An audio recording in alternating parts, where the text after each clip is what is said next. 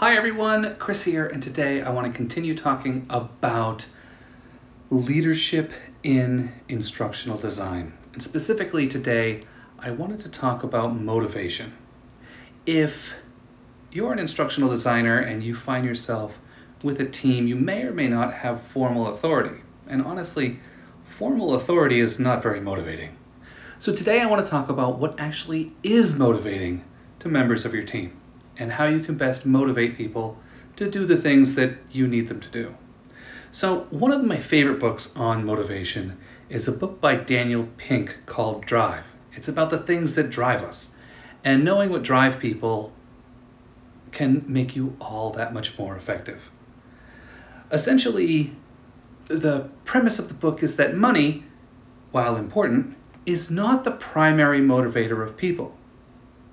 Essentially, if people are paid enough that money's taken off the table, then they want something more, something different. More money doesn't help motivate people anymore. And what motivates people is primarily autonomy, mastery, and purpose. And there are ways that you can leverage these three basic motivators in the people that are on your team and that you deal with on a daily basis. Essentially, it comes down to treating people like they're people. And luckily, that's something that I think most instructional designers, given our natural personality type, have an easy time with. The second piece is mastery and helping people be better at what they're doing.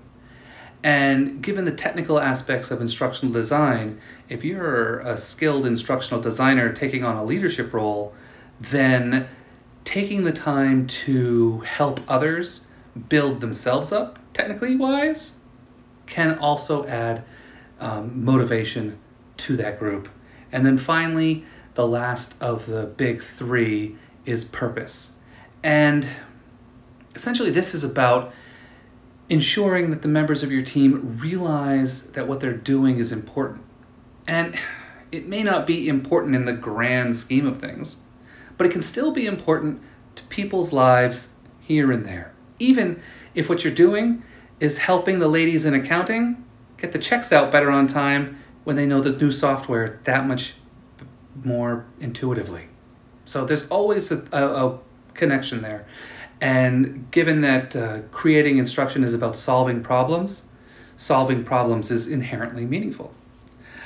So there's a little bit more to motivation than just the big three.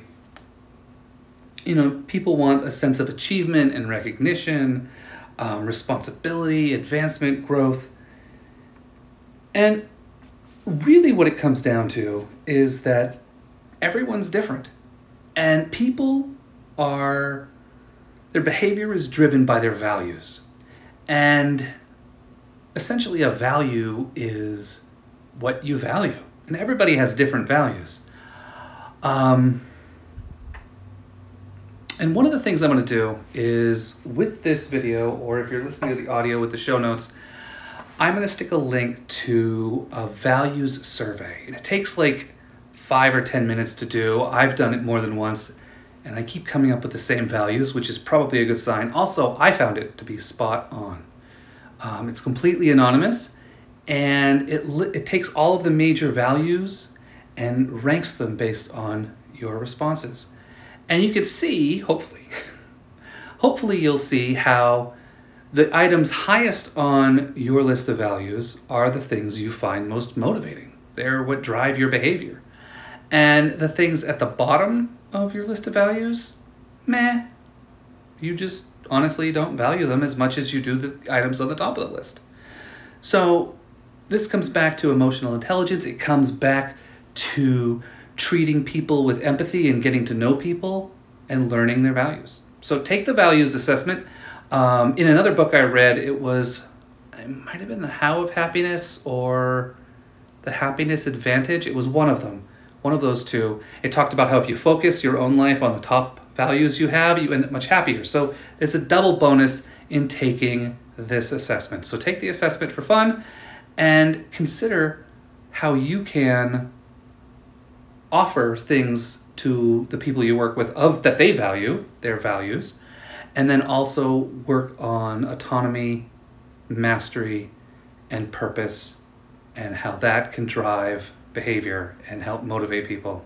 And tomorrow we're going to wrap up our discussion of leadership and instructional design with another quick talk, this time about team development and how you can develop your team. So I will talk with you tomorrow.